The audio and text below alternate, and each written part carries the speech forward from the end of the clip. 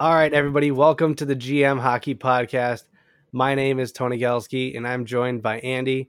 Andy, how's it going? Good, and a lot of hockey this week for the Hawks. We had 4 games since we last recorded, and what a roller coaster of 4 games it has been. Yeah, let's just hop right into it. We recorded the night of the 5th, and that was the night they played Boston.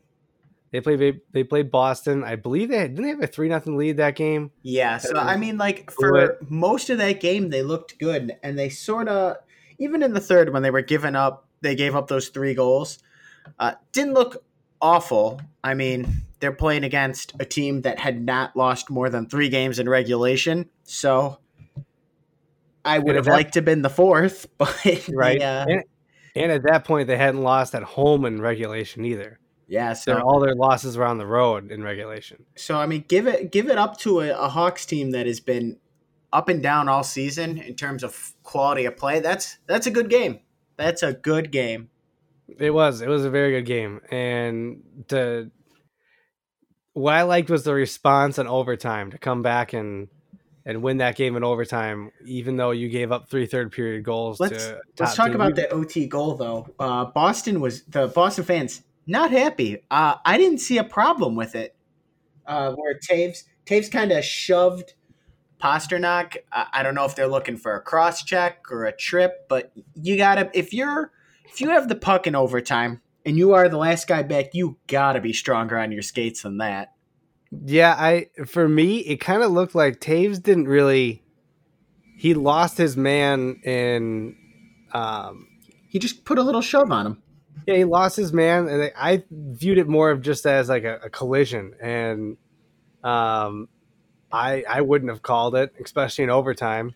You're the ref. I'm not. And I wouldn't have called that at all. Not in those circumstances. I wouldn't have called anything. You gotta be stronger on your skates. Period. And you have to be smarter too. I mean, we both we know like shoves and shit like that. It just happens. Right. So, I love the Boston response. Throw garbage, keep it classy on the field. Yeah, you've lost your 5th game in overtime at home, and you haven't seen a regulation loss yet. And woe is me. It's like whatever. I didn't get that at all. Those East Coast teams sometimes, Philadelphia, Boston, or you throw the Patriots in there, like just East Coast. Sometimes New York, but not as much. Get a little stupid, Right. I mean, Philadelphia on their it was their owner's memorial night, and they had like all those like wristbands that they give away that like at former Hawks home openers. Yeah. Where they give away the wristbands, they light up and stuff like that. They were throwing those in the ice. Philadelphia a few years ago, when during that memorial, the officials actually gave the Flyers a 2-minute bench minor penalty for delay a game because fans would not stop throwing stuff onto the ice. It's just not a classy situation. But let's move to the New Jersey game, because what a 180 going from playing the best team in the league or to one of the worst teams in the league. And they won, but it's a mediocre game in the fact that I don't remember it being as atrocious as one of the other games we're going to talk about a little later. But you're coming off a high, playing Boston, OT win. Yeah, you gave up a lead, but you found a way to win away against one of the best teams in the league. And you show up in New Jersey, a team that has absolutely struggled. They made a ton of moves in the offseason, signing guys like Wayne Simmons, trading for a guy like PK Subban, drafting Jack Hughes. You got guys like Jasper Boquist coming up. And then, there's some pieces like Hall and Vatanen there. They should be a better team. They're not. They're mentally low, and the Hawks came in there and, they got a point. Hawks won in, I believe, a shootout. One of the rare shootout wins. They got the 2 points, but yeah, they shouldn't have gotten to that point. No, but if you've got anything to say, I think that's a very forgettable game. 2 two bad teams going at it, and nothing really came of it. No, that's pretty accurate description. And then they followed it up with two great periods against Arizona, and then just completely folded in the third, and then Yeah, I was at that game. lost in the shootout. Who we outside of the New Jersey Leonard game? was in the net for that shootout, and I went to that game with my father, and we were talking on the car ride home. Leonard, first off, that third period was incredible. I mean, obviously everyone saw the highlight save. The Hawks tweeted about it. It was even crazier live. And that wasn't the only one. Several post to posts, crazy saves, stood on his head. The Hawks did not deserve a point. But they get to the shootout, and Leonard has already made it very clear he doesn't like the shootout. He's not good at the shootout, but that's why he's not good at the shootout, because he's saying it. He believes it, and he's saying it, and that's his problem. No, I completely agree, because you see him make saves on breakaways and whatnot, and it's like everybody knows that he's mentally weak in the shootout. So if you're like a team, like if Leonard's in the net and you're one of these teams in overtime, like, I mean, yeah, you try to win the game in overtime, but with the way Leonard is in the post and just throughout his career, I think he's got a sub 500 save percentage in the shootout. Yeah, I mean, and it's like, the goals he's letting in are mind-boggling. After he's sliding two-pad stack, glove save, rolling at the end of it, and then a little forehand, backhand. He's like completely deked out of his jock. yeah, it's like, it's unbelievable. Speaking of unbelievable, let's move on to the Vegas game. Did you stay up for it? Because it was a 9:00 start, Chicago. So I stayed up for the whole thing. Why? Because I don't know. Yourself I love hockey. Even if it sucks, I still love to watch it. Right, I agree, but the Hawks gave up 37 shots that game. It was. I mean, Even the first period. Here's a positive note. There are a lot of negative notes to go over, but the positive is Crawford showed a lot of the same emotion Leonard was. So both goalies on the same page. They got to be the motivating force for this team. They're both playing. I don't think anyone would disagree. Both Leonard and Crawford, I don't care who you think is better. Both of them look fantastic this year.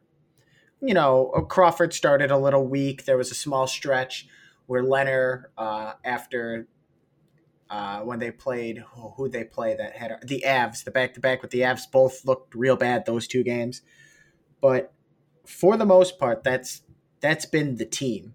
There's the two goalies standing on their head and then relying on Kane to maybe pot a goal or get a nice assist.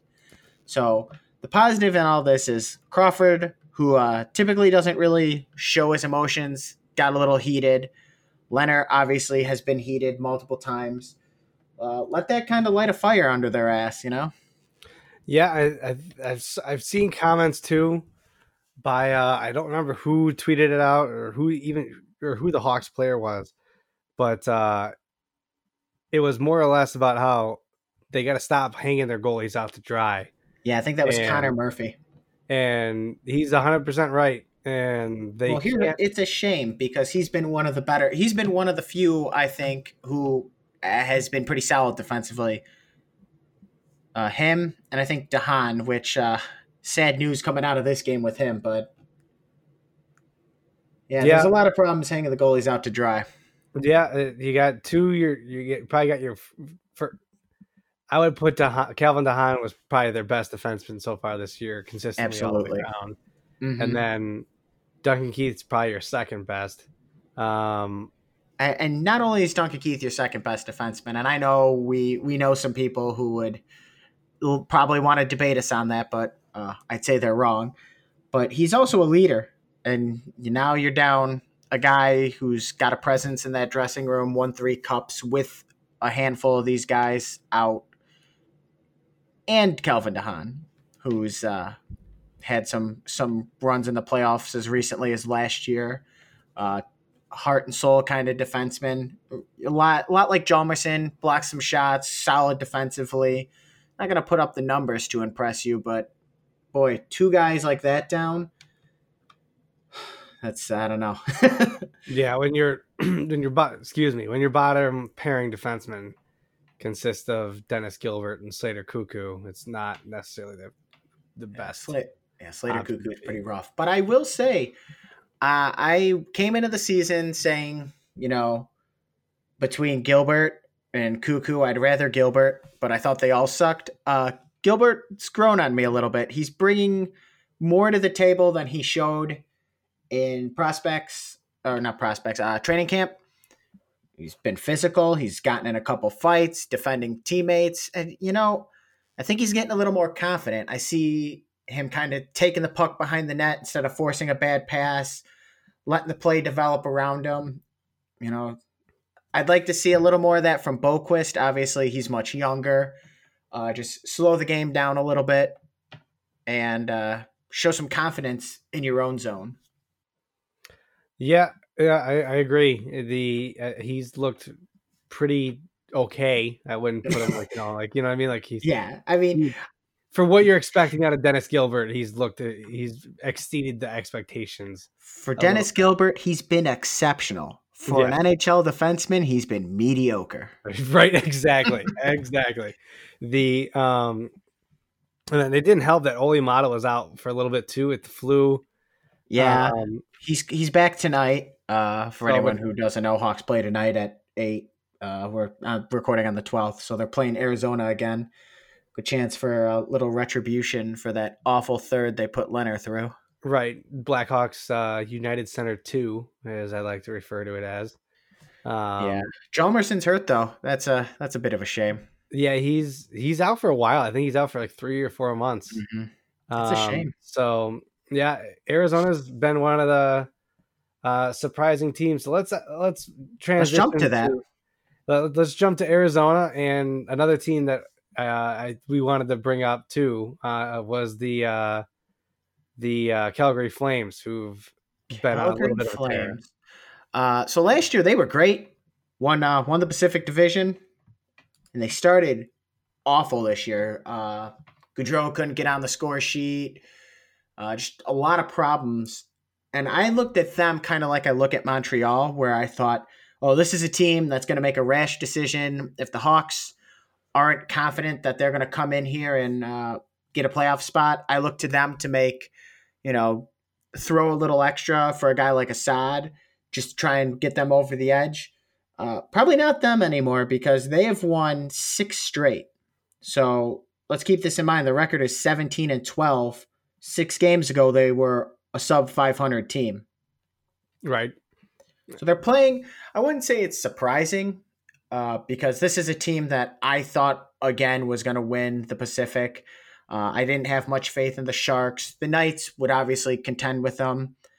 But for the most part, I thought that was Calgary's division. So, I like the They're only 2 points behind Edmonton and Arizona. Yep, so they are. It's still that division is literally up for grabs, and with how strong the Central Division could be, the Central Division isn't as strong as what everyone said it was going to be at the beginning of the year. Hard to say that though, because I'm looking at it like every team's above 500 but the Hawks. I'm not saying, but what I'm saying is like the other Pacific Division teams are a little bit better than what they were expected to be. Like, I don't think anybody really expected Vancouver to be. But I mean, like I said coming into this, I didn't have faith in the Sharks roster. But right. did you expect them to be sub 500? I mean, they're no, I didn't. Like a better terms, they're shit in the bed. Yeah, and they just fired their coach, Pete DeBoer. Which I do want to get to that later, but let's focus on these standings.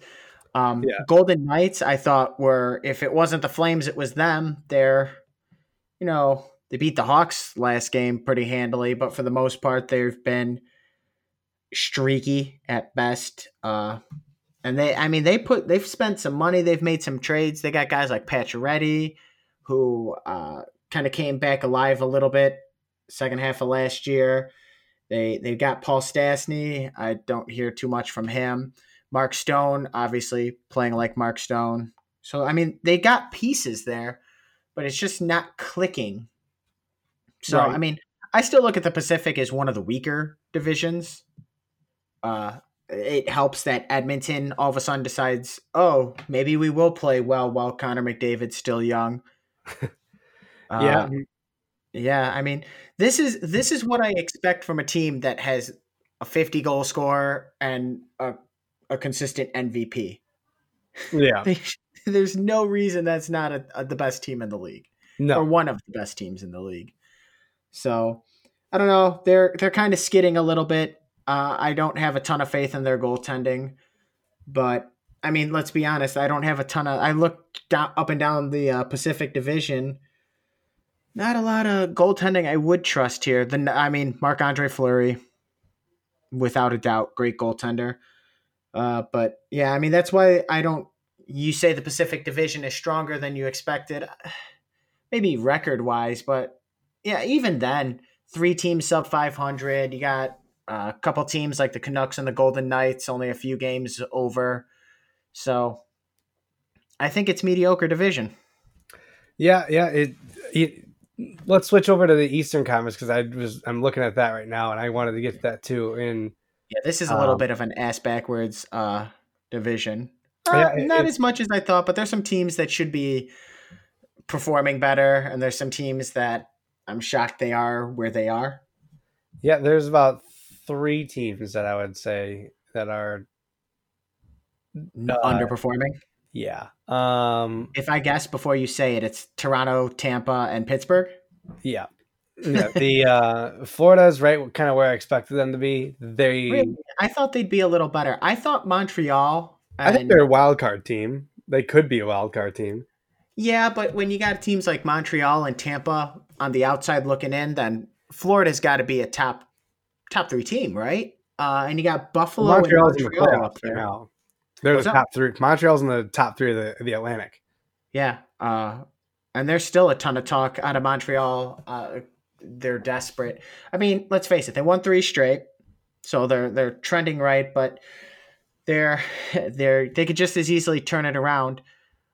Not turn it around. They could fall back down. I mean, it's.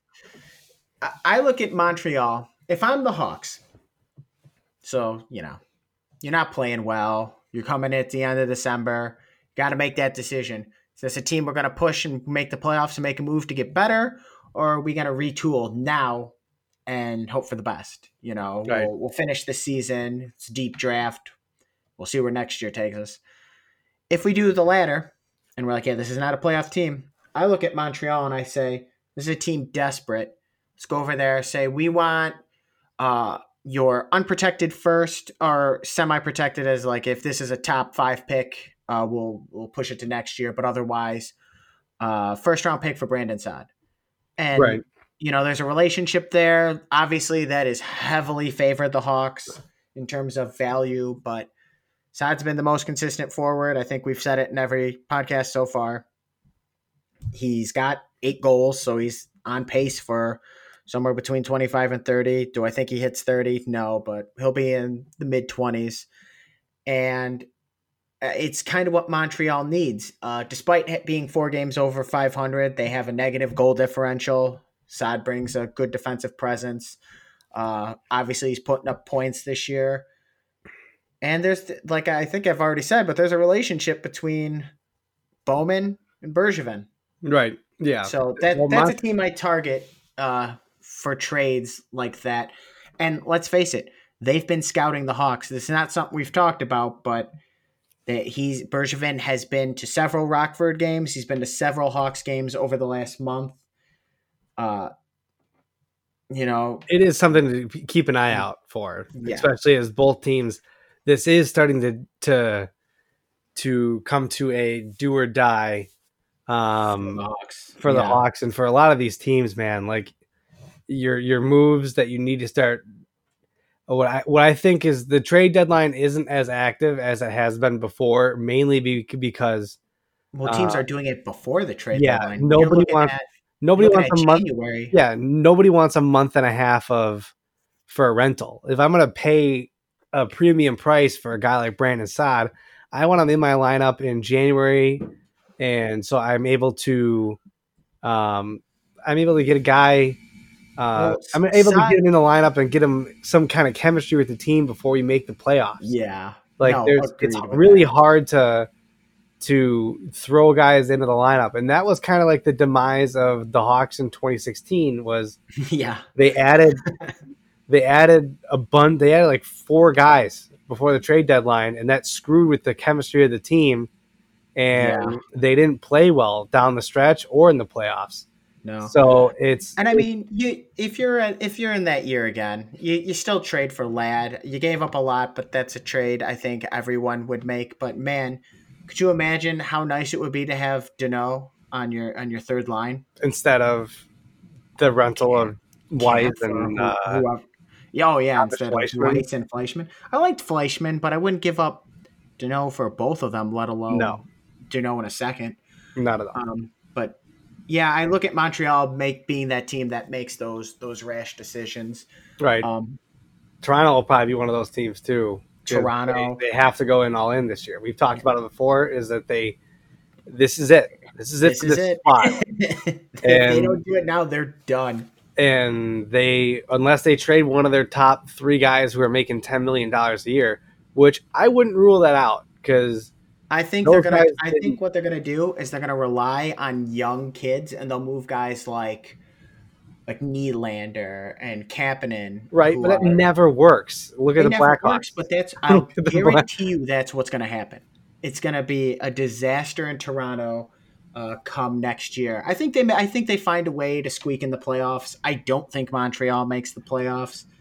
I don't know what to think of Buffalo right now. Jack Eichel's been incredible, but Right. But yeah, and it's like there's a couple of these matchups. Like if Toronto were to squeak in and maybe get that first wild card spot, so they're playing. Oh, I mean, you're they're damn playing if you do. Capitals or They play no. the Capitals. If they've got the first wild card spot, they're You playing don't want Boston. either of those two teams. No, but you kind of have to. They kind of have to make the third spot in their division. And yeah, So, Tampa is on the outside looking in, but let's also not forget they've got 3 games in hand yeah, and a roster that once it starts going, I'm not worried about Tampa, but teams like the Maple Leafs, the Penguins, didn't even talk about them. I think Penguins. God, I don't know. I want to say they're going to miss. I say every year I want them to miss. I don't know. They've got good complementary pieces, but their main stars keep getting hurt. yeah. It's an interesting. Interesting thing going Yeah. on there. Real quick, let's just jump to San Jose. Before we jump, Okay. just want to say a fun fact here. Detroit has lost 12 straight games. Yeah, you know what? And they haven't fired their coach yet either. But It's a disaster. but I But think they're supposed to with suck. that, well, yeah, with that roster though, like, what do you want them to do? What is a new coach going to come in and do that this coach can't? They're doing So- exactly what they're supposed to do. They got to suck this year, and they got to suck next year, and I probably the hope year after that. And I hope they don't get a top 3 pick because that would be even better. You're right? I mean, it happened to Colorado. Colorado lost out on their free first round pick. But Colorado kind of, I don't think they care. There's No, rumors but you they saw might the trade. you There's saw the rumors they may little trade Byram for Hall. the So, I mean, disappointment on that's Joe okay. Sakic's face though when they're like Colorado with the first overall pick. He was like, "Fuck, we could have added one of these guys, one of these top 2 picks on our on this." To be already fair, stacked I roster." still think the Hawks dropped the ball not taking Byram. I think Byram is. I wouldn't be shocked if like you go back and do some redrafts. Byram might be right up there at the top. Yeah, like a few years from now, depending where you're at. But he might not even play in Colorado. Like I said, there's rumors that Hall, the top destination for Hall is Colorado, and Which just RIP everybody else. If the Colorado Avalanche land Taylor Hall, and then their D is already. your- I mean, your- for the your next team's 3 fine. years, they've got a team that could just because they're going to re-sign Hall. They have the money. Yeah, Until they have to re-sign their big young defensemen, it's no problem. no, and then you got Nathan McKinnon coming out and saying, I'm going to take a team friendly deal on my next contract, which Thanks, Seabrook. yeah, it's like you look at that and it's like Sidney Crosby. I remember said on the Spittin' Chicklets podcast that it doesn't work unless everybody else does it. So, like, you know, if the prime example, if Kane and Taves both took 8.5 each instead of 10.5, and Seabrook was at 5.8, that's different team. This is a totally different roster and a way better roster that they could build around. Do you trade a guy like Panarin at that point? No, Probably you don't. Not. You keep him, and then you're rolling with 200-point players, because I would imagine that Kane and Panarin would have probably at least one playing together for a full season. Kane was over 100 points with him, but I would have imagined that Panarin would probably eventually would have scored 100 points with him. So yeah, I mean, let's be honest though. That trade was made to shake things up. It was a terrible idea. So maybe it still would have happened. Right. But last thing we wanted to talk about, all the coaches being fired. But I wanted to start mainly with the guy who was fired for a hockey reason, actually, versus all the controversy. And that's Peter DeVore. Sharks coach has a tendency to overachieve his first year, underachieve the following years by comparison. But that's an option for the Hawks. It's a team that's already underachieving. It's a team that might need a shake up a little bit in terms of, let's not try and be a contender. Let's try and retool. And DeBoer was there for when I think the Sharks did a retool a few years back. You know, maybe he's a guy you want in there helping the young kids. And even if he doesn't take him to the cup, it's good learning, gets him in a good system. I still think that it isn't necessarily his fault the Sharks have falling apart. I think having two guys like Burns and Carlson who focus more on offense than defense is really showing its true colors. I think Jones is not the greatest starting goalie. There's a lot of problems, getting older, yada, yada, yada. But main point of all this is DeBoer, maybe an option for the Hawks. Maybe they pass it up, obviously. You know, we mentioned in the first one, before all the controversy came out, that if Colliton wasn't the option, we always could fall back to Crawford. Not an option. Yeah, he's as good as gone. I mean, DeBoer is out there. There's other less than favorable options out there, but throw your 2 cents in. What do you think of all this going on with the coaches, and do you see any potential for any of them coming to the Hawks? Yeah, I think the interest, DeBoer obviously is probably the only guy, because he's the only guy that's been hired or fired for hockey reasons. Mm-hmm. Everybody else has had an issue attached to them, so none of those guys, like Jim Montgomery, I think his name is in Dallas. He was fired. The thing about that was that I found interesting was Dallas made it a point to come out and say that it had nothing to do with any accusations in regards to players or any of his past players or anything hockey related, which was like in relationships. Which I know is weird, strange. Because nobody followed up on it either. Like, I didn't see like any like the Bob McKenzie's or Pierre LeBruns of the world like come out and say, "Oh, he was fired for detrimental conduct outside of the rink." Like that, I thought weird. That was interesting that there was nobody kind of followed up on that. It's weird. People know what's going on, and maybe it's a personal thing. Maybe it's a cover up of some sort, but whatever it is what it is. But Peter DeBoer, I would think if I'm the Hawks, you're just gonna ride with Colliton for the year, and then I think at this point, just ride with Colliton for the year, and then just go okay at the end of the year, reevaluate, probably let him go, and figure out where to go from there. Mm-hmm. Because then you do have the options of like a Babcock or something like that. I wouldn't want a Babcock on. No. We don't want that option. But if the Hawks want that option, that's a terrible idea. No, I agree. But like he is an option, and so is Peter DeBoer. I wouldn't mind DeBoer to come in. No, I think he gets a lot out of young kids. I think it's a good option. Yeah, so I think it would be a really good thing to try at least. I mean, What do you got to lose? hockey has this weird tendency to recycle coaches a lot. So Mm-hmm. where And let's be honest, the last thing the Hawks need is to develop a losing culture with these kids. right, yeah, you Uh, don't want to do that at all. yeah, so So if DeBoer could come in and maybe at least make them a little more competitive consistently, yeah, like let's say the Hawks had the same record, but these games against Vegas and the game they had against Nashville are not such lopsided affairs, and there's a little more compete. That's what you want to see. right. I agree. There's before we go, we're at about 30 minutes, and I know you got to go soon.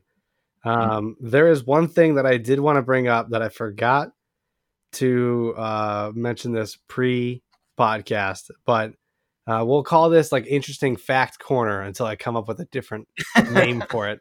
But Oh, like, mystery segment.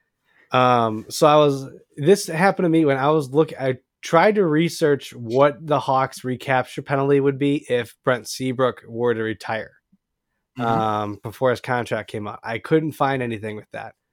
I don't think he has one. But because I don't think he has one either. I think his contract just goes off the books. But Yeah. I did stumble across Shea Weber's recapture penalty. And Yeah, he was signed before the previous the yes, current he collective was bargaining signed, agreement. he was signed in 2012 and he was circumvented the cap.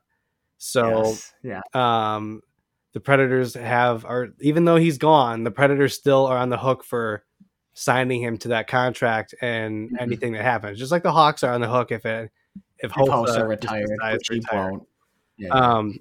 But if Shea Weber to retire in 2020, so next offseason at the age of 34, which he's not going to. But hypothetical. But hypothetical, Nashville for the next 6 years has $4 million of dead cap. Oh. It gets worse. Oh, man. It gets way worse.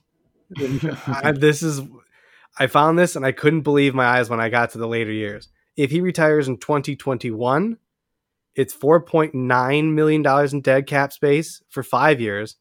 If he retires at the age of 36, which also unlikely, his recapture penalty is $6.1 million for 4 seasons. Oy If he retires in 2023, 37 years old, which it's possible, the Nashville Predators recapture penalty is $8.1 million in dead cap space for 3 seasons. Here's and then like I'm this not done yet. It's way worse, dude. And keep in mind, Montreal for the first 3 years, it ranges from like 761,000 to 214,000 for their recapture penalties. So they're fine. They don't give a shit. At the age of 38, so if he retires in after the 2024 season at the age of 38, Nashville's recapture penalty for 2 seasons is $12.2 million in dead cap space. And then if he retires the last year of his contract in 2025, so at the age of 39, the Nashville Predators recapture penalty is $24.5 million in dead cap space. So we're granted that's 6 years from now, but that's even if the cap's at $95 million a year at that point, like that's a 30-year team. It's over a fifth. Yeah, that's 2 superstars on your team that you can no longer afford. So, but here's my problem with it is the NHL going to enforce it? Remember when the Devils were supposed to lose the first for Ilya Kovalchuk, and they still like threw him a bone? It's like you could have the last pick of the draft. Like, yeah. Like the last pick of the first round or the last pick of just the draft in general? Of the first round. Oh, really? That kind of. Yeah. So, like, are they really going to be like, all right, Nashville, you retired at 39. You were so close, but you can't spend $24 million of your cap this year. I would love to see it just because I love chaos, and that would be absolute chaos. That Like, could would you be imagine? felt through the NHL. Like players would be like, "Oh, Philip Forsberg's available," or whoever the star is there, Toivonen or whatever his Right, name is. If he ever makes it, it's like, "Oh, he's available. I'll move some pieces and take him." right, and like Nashville would probably be very good the next year after that year, with how much prospects and how many picks. I mean, they're not going to get much. It's like you lowball them. It's like Well, yeah, you either give them a low first or a high second, and it's like I'll take this like stud off your hands to help you get under the cap. yeah, that's pretty much what would happen. Like, I mean, these guys are Nashville is, Because if not, you just wait for waivers because they'll have to go through waivers then. Your highest paid player. yeah. Which at that point of the year, I think Rick Roman Josi would probably he'd be the guy. Oh, 9 years or what was it? 6 years from now? Who Yeah. knows who it'll be? Who knows what stud would go on waivers and be available to all the teams? Yeah, that's Be insane. when I saw that looking up for Brent Seabrook, I was like, this is an insane Yeah. fact. But yeah, if you're looking for Seabrook, he doesn't have a recapture because he's signed to a non like in this CBA. So And I think there was like a rule that if you sign after you're 35 to like a 5 or 6 year contract at like 36 or something like that to get the AAV down, I think there's a penalty there too, where if he retires before the end of his contract's up, which is why he signed at like 31 or 30 or something like that. He's fine. Yeah, which is why you see. Sadly for us. Yeah. Well, I guess fine for us because we don't get a recapture if he retires. But sadly, he's probably going to be healthy enough to play. No, he'll probably. And unless the Blackhawks somehow, some way underneath the table go, hey, we'll give you his kneecap. We'll give you your $6.8 million you're due this year off the books. If you just please, for the love of God, retire. I don't see him giving that up. So too much money. So I think, all right, though. I think that's it for the show. I think so. Yeah. Well, let's wrap it up here. We appreciate you joining us this lovely Friday or Saturday or Sunday or whenever you're listening to this. You can 3 weeks from now when it's irrelevant. Yes. So I mean, I sometimes listen to podcasts that are old. Oh, well, then everyone come listen to this one. So let's find a way to monetize this. Right? Yeah, let's do it.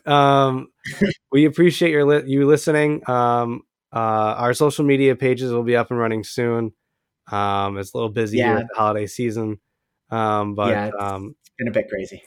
But we appreciate you listening to us. Any final thoughts, Andy? Nope. I tried to think of something witty. It didn't come to me. All right. Well, on that note, thank you for listening to the GM Hockey Podcast, and we'll see you next week.